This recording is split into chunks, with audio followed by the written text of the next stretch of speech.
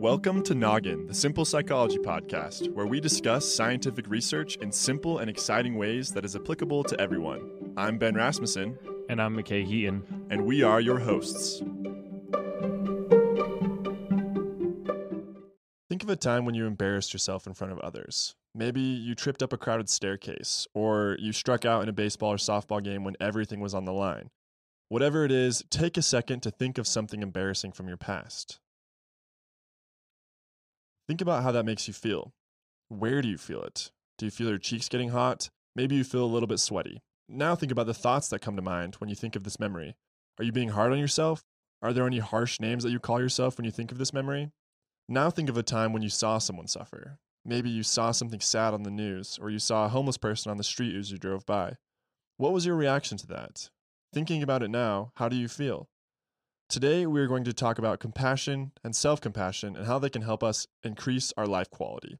So just to define what we're going to be talking about today, compassion is the sympathetic consciousness of others' distress together with a desire to alleviate it. Basically, it's an understanding of someone's suffering and a desire to help them so that they no longer are suffering. Kristin Neff is someone we're going to be talking about a lot today. She is the person who has researched this the most, especially self-compassion. She has a website. She has lots of research on this, so we're going to be talking a lot about Dr. Neff and the work she's done. And I want to read a quote from her website that talks about compassion. She says, "First, to have compassion for others, you must notice that they are suffering. If you ignore that homeless person on the street, you can't feel compassion for how difficult his or her experience is. Second, compassion involves feeling moved by others' suffering so that your heart responds to their pain. The word compassion literally means to suffer with," which is interesting because, as many of you know, if you've listened to the introduction, I speak Russian, and the word for compassion in Russian is sostradание, which is literally with suffering, so to suffer with. So it's the same thing in Russian. Anyways, that's a fun fact for anyone who cares. So when this occurs, you feel warmth, caring, and the desire to help the person in the same way. Having compassion also means that you offer understanding and kindness to others when they fail or make mistakes, rather than judging them harshly. Finally, when you feel compassion for another, rather than mere pity, it means that you realize that suffering, failure, and imperfection is part of the shared human experience. So there's a lot of things that she talks about here that we'll unpack throughout the episode. Compassion starts off by recognizing that someone is suffering. It also means that you offer understanding and kindness to those people when they fail or make mistakes rather than judging them. And finally, compassion entails recognizing that suffering, failure, and imperfection are all part of this life experience that we're having. So as humans, all of us are subject to difficult things, to pain and suffering, embarrassing ourselves, and making mistakes. So that is compassion. It's having all these shared experience with others. Self-compassion, on the other hand, is all of these elements of compassion, but for yourself. So once again, Kristin Neff, in talking about self-compassion, shares these three main pillars of self-compassion. The first one is self-kindness versus self-judgment. This is being warm, kind, and understanding towards ourselves when we recognize that we have failed or when we feel we are inadequate rather than attacking ourselves with self-criticism. So choosing self-kindness over self-judgment. The next thing is common humanity versus isolation. So as humans, we are all mortal, imperfect, and are subject to mistakes, pain, and suffering, like we've mentioned. Part of self-compassion is recognizing that we are all part of this shared human experience of suffering and personal inadequacy. It is not something that we suffer alone.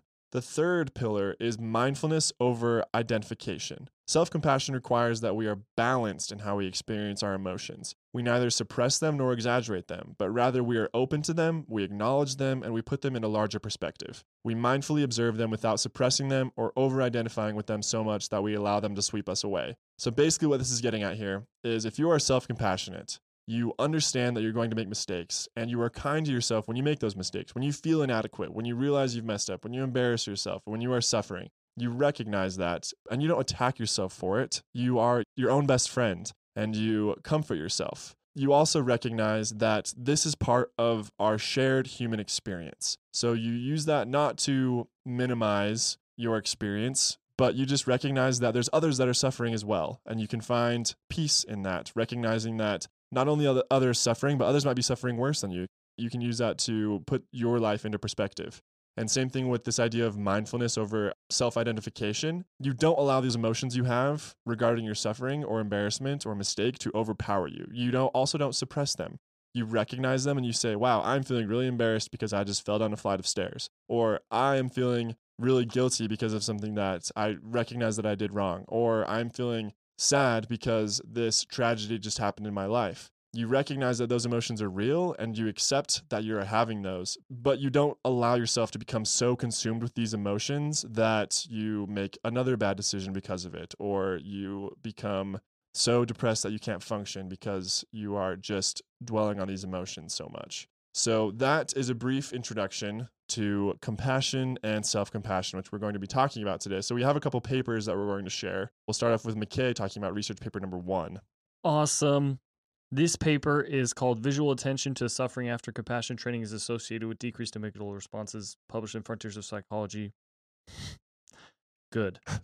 First author is Ong, is how you say it in Chinese, but it's Weng. In English, you probably say Wang or something. I would say Wang or something like that, but sounds very American. But yeah, in Chinese, that's probably the last name Ong. But anyways, Lapatate, Stodola, Rogers, and Davidson are all the other authors. This was published in 2018.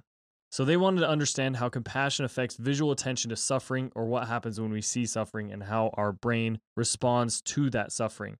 56 participants were divided into 2 groups, the compassion group and the reappraisal group. Both groups used guided audio instructions for 30 minutes a day for 2 weeks. One thing I think was funny about this as I was reading through this paper, some of them used the internet, but some of them had CDs. And I think it's kind of funny to think about people like with their Walkmans and things like that. I don't know if you even remember those. Oh, totally. I had one, and it was like a guided meditation when I was like 13. That's awesome. CD. Anyways, just throwback for any of you people like over the age of 25 listening to this. And so the people in the compassion group practice cultivating feelings of compassion for various types of people. They wished them to be free from suffering and were instructed to pay attention to their bodily sensations, particularly around their heart. This sounds a lot like Buddhism. Yeah, there's a lot of overlap. Yeah, it sounds a lot like Buddhism. Yeah, for sure. With a lot of the various aspects of positive psychology that we're going to be talking about, and compassion and self-compassion is something that falls under the umbrella of positive psychology. A lot of it comes from Eastern culture, things that Buddhists do and Confucianists and things like that. So there is definitely a lot of overlap for sure. Totally, yeah. I mean, I've just read a few books on Buddhism because, I lived in Taiwan for 2 years, and I interacted with a lot of people who are Buddhists, and that sounds a lot like it. Suffering and like the reality of suffering and the escape of suffering is kind of the main ideas behind Buddhism. Yeah. So the participants in the reappraisal group practiced reinterpreting personally stressful events to reduce negative emotions that they experienced with that event. So they would think about the event from a different perspective, maybe from like a family member's perspective, and imagine a year had gone by and then like a positive outcome had occurred from this seemingly negative event. So the participants did 3 fMRI scans. The first one was a practice one where they completed all of the tasks and were just getting used to the fMRI. The second one was completed before they started the 2-week training. And then the third one was completed after they'd finished the 2-week training. In the fMRI, the participants were shown images depicting human suffering and some depicting non-suffering or neutral images. The participants in the compassion group were instructed to evoke feelings of compassion for the individuals while repeating compassionate phrases they had learned in the training. That's so Buddhist. That's what they do. Very cool. The reappraisal individuals were instructed to decrease negative emotions by reinterpreting the meaning of the image, such as saying like, this is an image from a movie, this person is not really suffering. So trying to reinterpret it to kind of keep those negative emotions of seeing someone suffering away. The negative images depicted emotional distress, physical pain, or acts of violence, like someone getting burned, a crying child. The neutral images depicted people in non-emotional situations such as working or walking. Okay, so after all of that fMRI and compassion and reappraisal training, the researchers found for the participants in the compassion group, the longer they looked at the suffering images, the less activation they had in the amygdala. And if you remember from past episodes, the amygdala is really influential in fear. It's like our brain's fear center. And so it's interesting to see that if you were trying to be compassionate, the less fear activity your brain had as you looked at potentially fearful or disturbing, I guess, images. Mm-hmm. So the individuals with compassion training who looked at the images longer, they were less negatively affected by it. This means that individuals who had this compassion training and looked at images, potentially disturbing images, longer were less negatively affected by it, or they, recovered from it, I guess, faster. Yeah, so another thing to keep in mind too with this is there was no such relationship in the reappraisal group. So you might be thinking, well, of course, the longer you look at something, the less it's going to affect you because you're just going to get used to seeing it. But that was not the case for the individuals in the reappraisal group. The amygdala activity did not decrease as they looked at it. So that's an interesting finding that shows that these people who were trying to be compassionate, the more they looked at that image and they were sending these compassionate thoughts like they had been trained, the activation in their amygdala slowly decreased. Which is really cool. And it actually reminds me of a story in Buddhism. And I don't know how valid this story is. I'm not a Buddhist and I've just heard it. And so I'm going to tell it because it has to do with this. So in the story, Buddha, he kind of has an enemy and it's Mara, Mara, I believe is how you spell it. And Buddha is at tea and Mara is like being his enemy, whatever that entails. And Buddha is just really calm and he just invites Mara to tea. And that helps him not be as bothered by Mara. Does that make sense? At least that's what I got from the story. I'm not, the particulars, not quite sure because, again, I'm not Buddhist. But that's kind of what we're seeing here. Mm-hmm.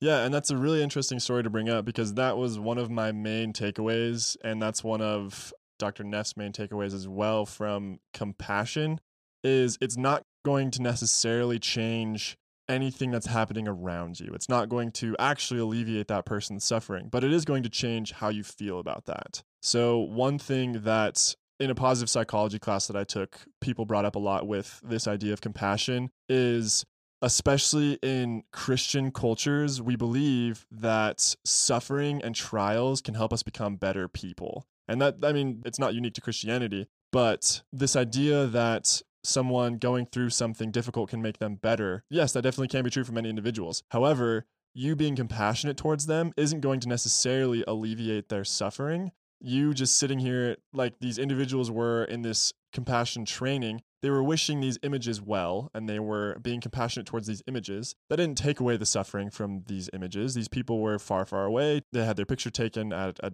different time. However, these individuals had less activation in their fear center, so they were affected personally by it. So that is one of the main takeaways of compassion, is despite any good that might come from your actions, you acting on that compassion to help alleviate suffering, you will be better off, just like Buddha was. He felt better about his adversary, and you will feel better about the things going on around you as well. That's something to keep in mind with compassion. Yeah, and from what I understand, Buddhist teaching is you kind of lean into suffering. Like the way Buddha invited Mara to tea. He was like, he leaned into it. He invited into tea, and at least from what I understand in Buddhism, you like analyze suffering and you accept it and you say, wow, let's look at this and think about it from other people's perspective, which is very like this compassion training that they did. Looking at it and feeling it and noticing it in your body. We see from this paper that it tends to decrease amygdala activation, which is significant. Yeah. So moving on to the next thing we want to talk about, moving a little inwards now with self-compassion. Dr. Neff has another paper called Self-Compassion, Self-Esteem, and Well-Being. It was published in 2011 in Social and Personality Psychology Compass. So I want to start off with another quote from this paper. Dr. Neff just has a really great way of words. She says it better than I could. So she says, imagine that you're an amateur singer-songwriter and you invite your friends and family to see you perform at a nearby coffee house that showcases local talent. After the big night, you ask everyone how they thought it went. You were average, is the reply. How would you feel in this scenario? Ashamed? humiliated, like you were a failure. In our incredibly competitive society, being average is unacceptable. We have to be special and above average to feel we have any worth at all. The problem, of course, is that it is impossible for everyone to be above average at the same time. This means that we tend to inflate our self-evaluations and put others down so that we can feel superior in comparison, all in the name of maintaining our self-esteem. For instance, research has shown that fully 90% of drivers think they're more skilled than their road mates. Even people who've caused a car accident think they're superior drivers. That's funny. That's me. I'm in that 90% for sure. Yeah, oh yeah, me too, for sure. I'm way better than most drivers. Yeah, so we have this idea that we're always above average. She continues, this paper will argue that striving for high self-esteem can sometimes be counterproductive, and that self-compassion may offer a healthier and more sustainable way to feel good about oneself. End quote.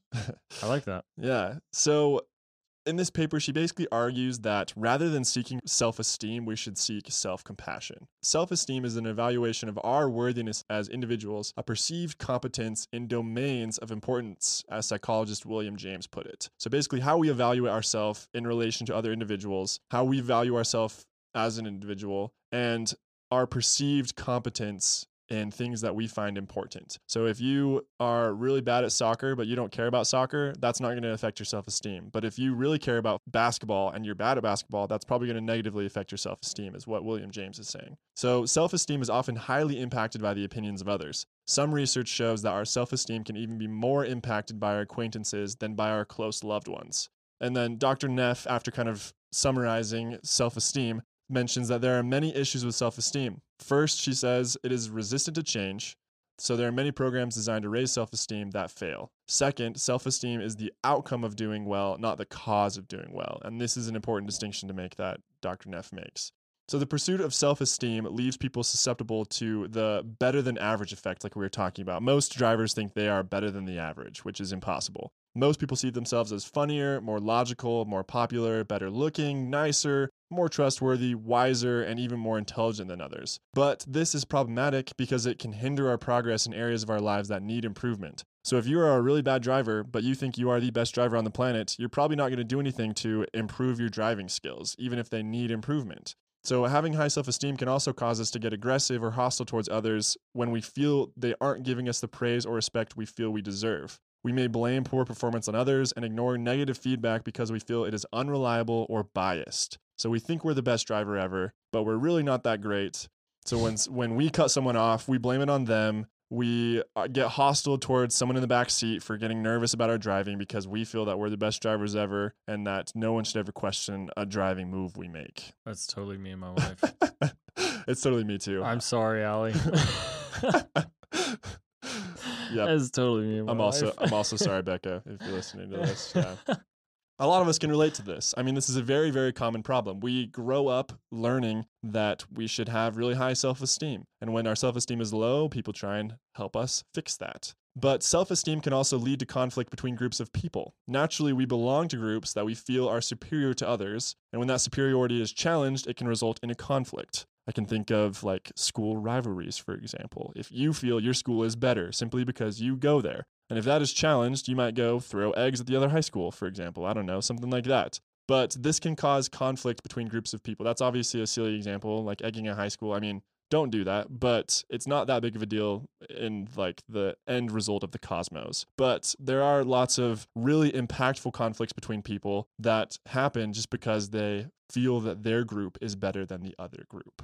However, self-esteem is not all bad. People with high self-esteem are generally happier, more optimistic, and more motivated, and they experience less depression, anxiety, and negative mood. So with these positive aspects of self-esteem, Dr. Neff proposes that self-compassion has the positives of self-esteem, but it doesn't have the downfalls. Self-compassion is strongly associated with greater life satisfaction, emotional intelligence, social connectedness, learning goals, wisdom, personal initiative, curiosity, happiness, optimism, as well as less self-criticism, depression, anxiety, fear of failure, thought suppression, perfectionism, and disordered eating behaviors. So that's a huge list. And if you notice in that list, all of the benefits of self-esteem were included in this list of the benefits of self-compassion. However, self-compassion doesn't have these downfalls that self-esteem does. So, in contrast to self esteem, self compassion is not competitive. Rather than reinforcing our ego boundaries like self esteem does, it's something that brings people together. We become not only our own best friend, but each other's best friend as well. When we fail, self compassion is there to comfort us and help us move forward precisely when self esteem is likely to fail us. And then another quote from Dr. Neff is, while self-compassion is related to well-being because it helps people feel safe and secure, self-esteem is related to well-being in part because it helps people to feel superior and self-confident. So with that, Dr. Neff, it wouldn't be a Noggin podcast episode if we didn't have 2 experiments to share. So with this review and this argument of self-compassion over self-esteem, Dr. Neff shares a couple experiments, and I just wanted to share one of those. So quick question. I'm just thinking about the pendulum and how I feel like maybe Dr. Neff is describing self-esteem as like one high end of the spectrum. And then the other end is like, okay, someone just called me dumb and so I feel really bad. So I'm going to have self-compassion. So I'm going to go and eat 5 gallons of ice cream because I really love ice cream. Is that like, does that make sense? Yeah, so that's a good thing to bring up. That's another thing that Dr. Neff talks about is self-compassion is not the same thing as self-pity, and it's not the same thing as self-indulgence. Okay. So what you're getting at here, self-pity exaggerates one's problems and it forgets that others are going through similar things. Whereas self-compassion, like we've talked about, recognizes the common humanity that we mentioned and recognizes that suffering is part of the human experience that brings us all together. So rather than sitting and thinking, man, I'm the only person that's ever been called dumb, this is the worst day of my life, being self-compassionate recognizes like, wow, yeah, I feel hurt because this person called me dumb. However, I know that I am not dumb. And you would talk to yourself as if you were your own best friend. I mean, think about it. If your best friend came to you and says, hey, this bully just called me dumb, what would you say to them? That's what you would say to yourself when you're being self-compassionate. Yeah. So, I mean, those are the thoughts that I get when people say like, oh, love yourself. I mean, I get a little antsy because I'm like, is that really the best thing? You know what I'm saying? And so I like how she makes that distinction because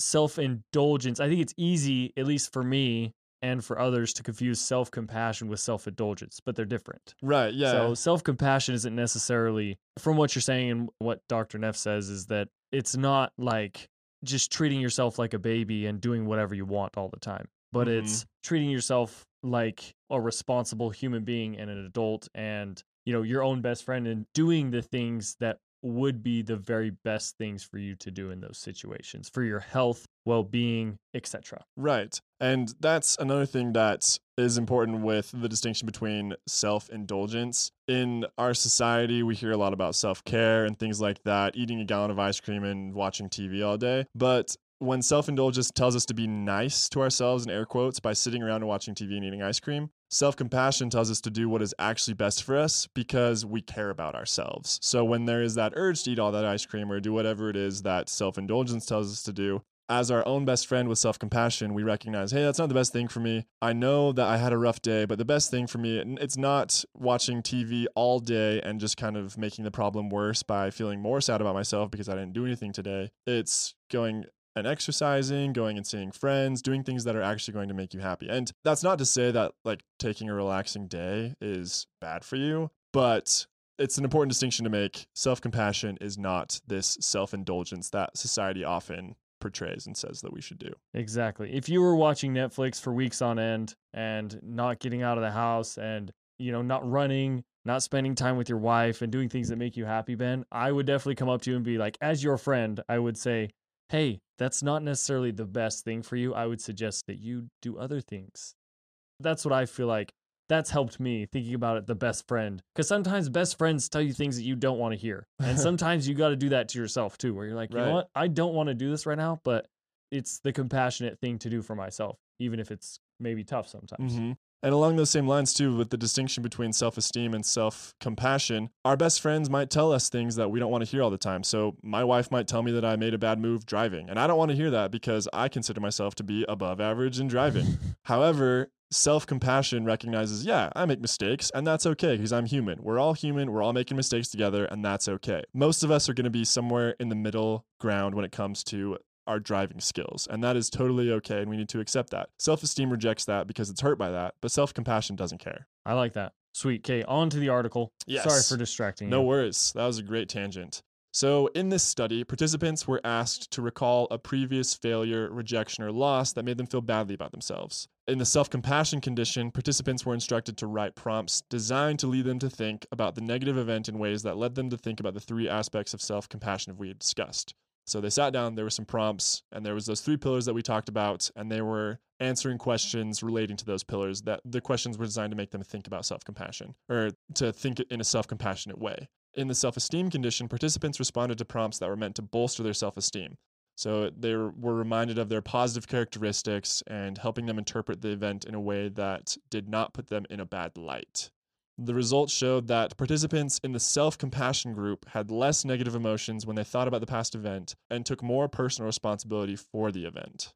So this was interesting. In another study too, I won't necessarily go into the details, but in a similar study, participants reported that in the self-compassion group, they said things to themselves like, it's okay, we all make mistakes, very compassionate things. And then in the self-esteem group, when they thought about this mistake they had made, they had some very choice words for themselves, like, you dummy, or I can't believe I did that, I am so stupid, and things like that, very harsh things that are not going to be very helpful for you. So through all this, Dr. Neff's conclusion is that self-compassion provides greater emotional resilience and stability than self-esteem. So when we mess up, rather than worry about your self-esteem, be self-compassionate and be your own best friend. And don't worry so much about your competency in relation to others or the perceived standard that you need to achieve. We all are human. We're all going to make mistakes. Most of us are average at most things, and that is okay because we are all human and we are all average. And we should unpathologize that word. End of soapbox. Average. That's awesome. I learned a lot from talking with you today, Ben. I think something that I learned is that self-compassion and self-indulgence are different, and as well as self-esteem and self-compassion are different as well. Mm-hmm. Seems like self-compassion is that very balanced middle of the road, not too harsh, but also not too soft Right. response to any sort of negative event that happens to yourself. And for me, I tend to, fall on the more austere side of things. That's just my personality. Is when I do something stupid, I'm like, oh, regret, just like, oh, I should have known better. Just kind of those thoughts creep into my head instead of like, oh, I need to go, eat 3 gallons of ice cream. I don't really think that. Some people do. Some people think that way, but I'm on the other end. And so I want to, swing back into that self-compassion middle and really try to think of myself. When I make a mistake, think about, okay, what would my best friend say to me? What would Allie say to me? And how would she respond to this? Mm-hmm. And as well as for me, I've also thought, okay, how can I be more compassionate to Allie, my wife, but also the people around me? And, like, what does this person really need? Like, how can I be a grandpa? That's what I feel like, self-compassion is. I feel like it's like, okay, it's a grandpa, Yeah. It's just like, grandpas don't care. They're just, Right. grandpa and grandmas, they're just like, we love our grandkids. Uh-huh. So that's, that's what I want to do. How can I be like a grandpa for everyone? Where grandpa's just like, you're the best. Like, you could do it. I know you still got to take responsibility, but like, that was tough. Everybody makes mistakes, but you can move forward. And Yeah. I feel like that's that's my picture of a grandpa. I don't know. Yeah, I think the perfect embodiment of self-compassion is Uncle Iroh from Avatar, just like the loving, always going to accept you, but never afraid to tell you what you need to hear, what will be good for you. Yeah. So I think that's a great takeaway. Another thing to keep in mind with this is self-compassion and compassion aren't things that many of us naturally have. These are things that we practice and we learn. So a lot of us grow up with this self-esteem mindset, and we can unlearn that just as we learned the self-esteem mindset. We can be easier on ourselves when we need it. We can learn to accept feedback that we don't necessarily want to hear, and we can learn to be more compassionate towards others and to ourselves as well. So once again, self-compassion and compassion won't necessarily alleviate the suffering that is in the world all around us, but it can help us feel better about it. So extending your thoughts and emotions and even doing something to try and alleviate someone's suffering is going to make the world a better place, as well as being your own best friend, extending your arm to yourself in the same way you would do it to a really good friend or a loved one will help make your life much better. Yeah, I also want to invite Mara to tea. That story I like a lot. And that's what I want to do with things that maybe are tough for me or things that like I naturally want to avoid, or memories that I want to avoid, like those embarrassing memories. I want to lean into the suffering behind it or the awkwardness of it and say, okay, I want to be compassionate and try and increase my compassion that way. So then I am, receiving those benefits of decreasing amygdala activity. Yeah. Great. I think this has been a great discussion on compassion and self-compassion. Stay tuned for a future episode. It'll be a bonus episode. We're going to do a compassion meditation. So many of these compassion trainings that a lot of this research is based on is compassion meditations.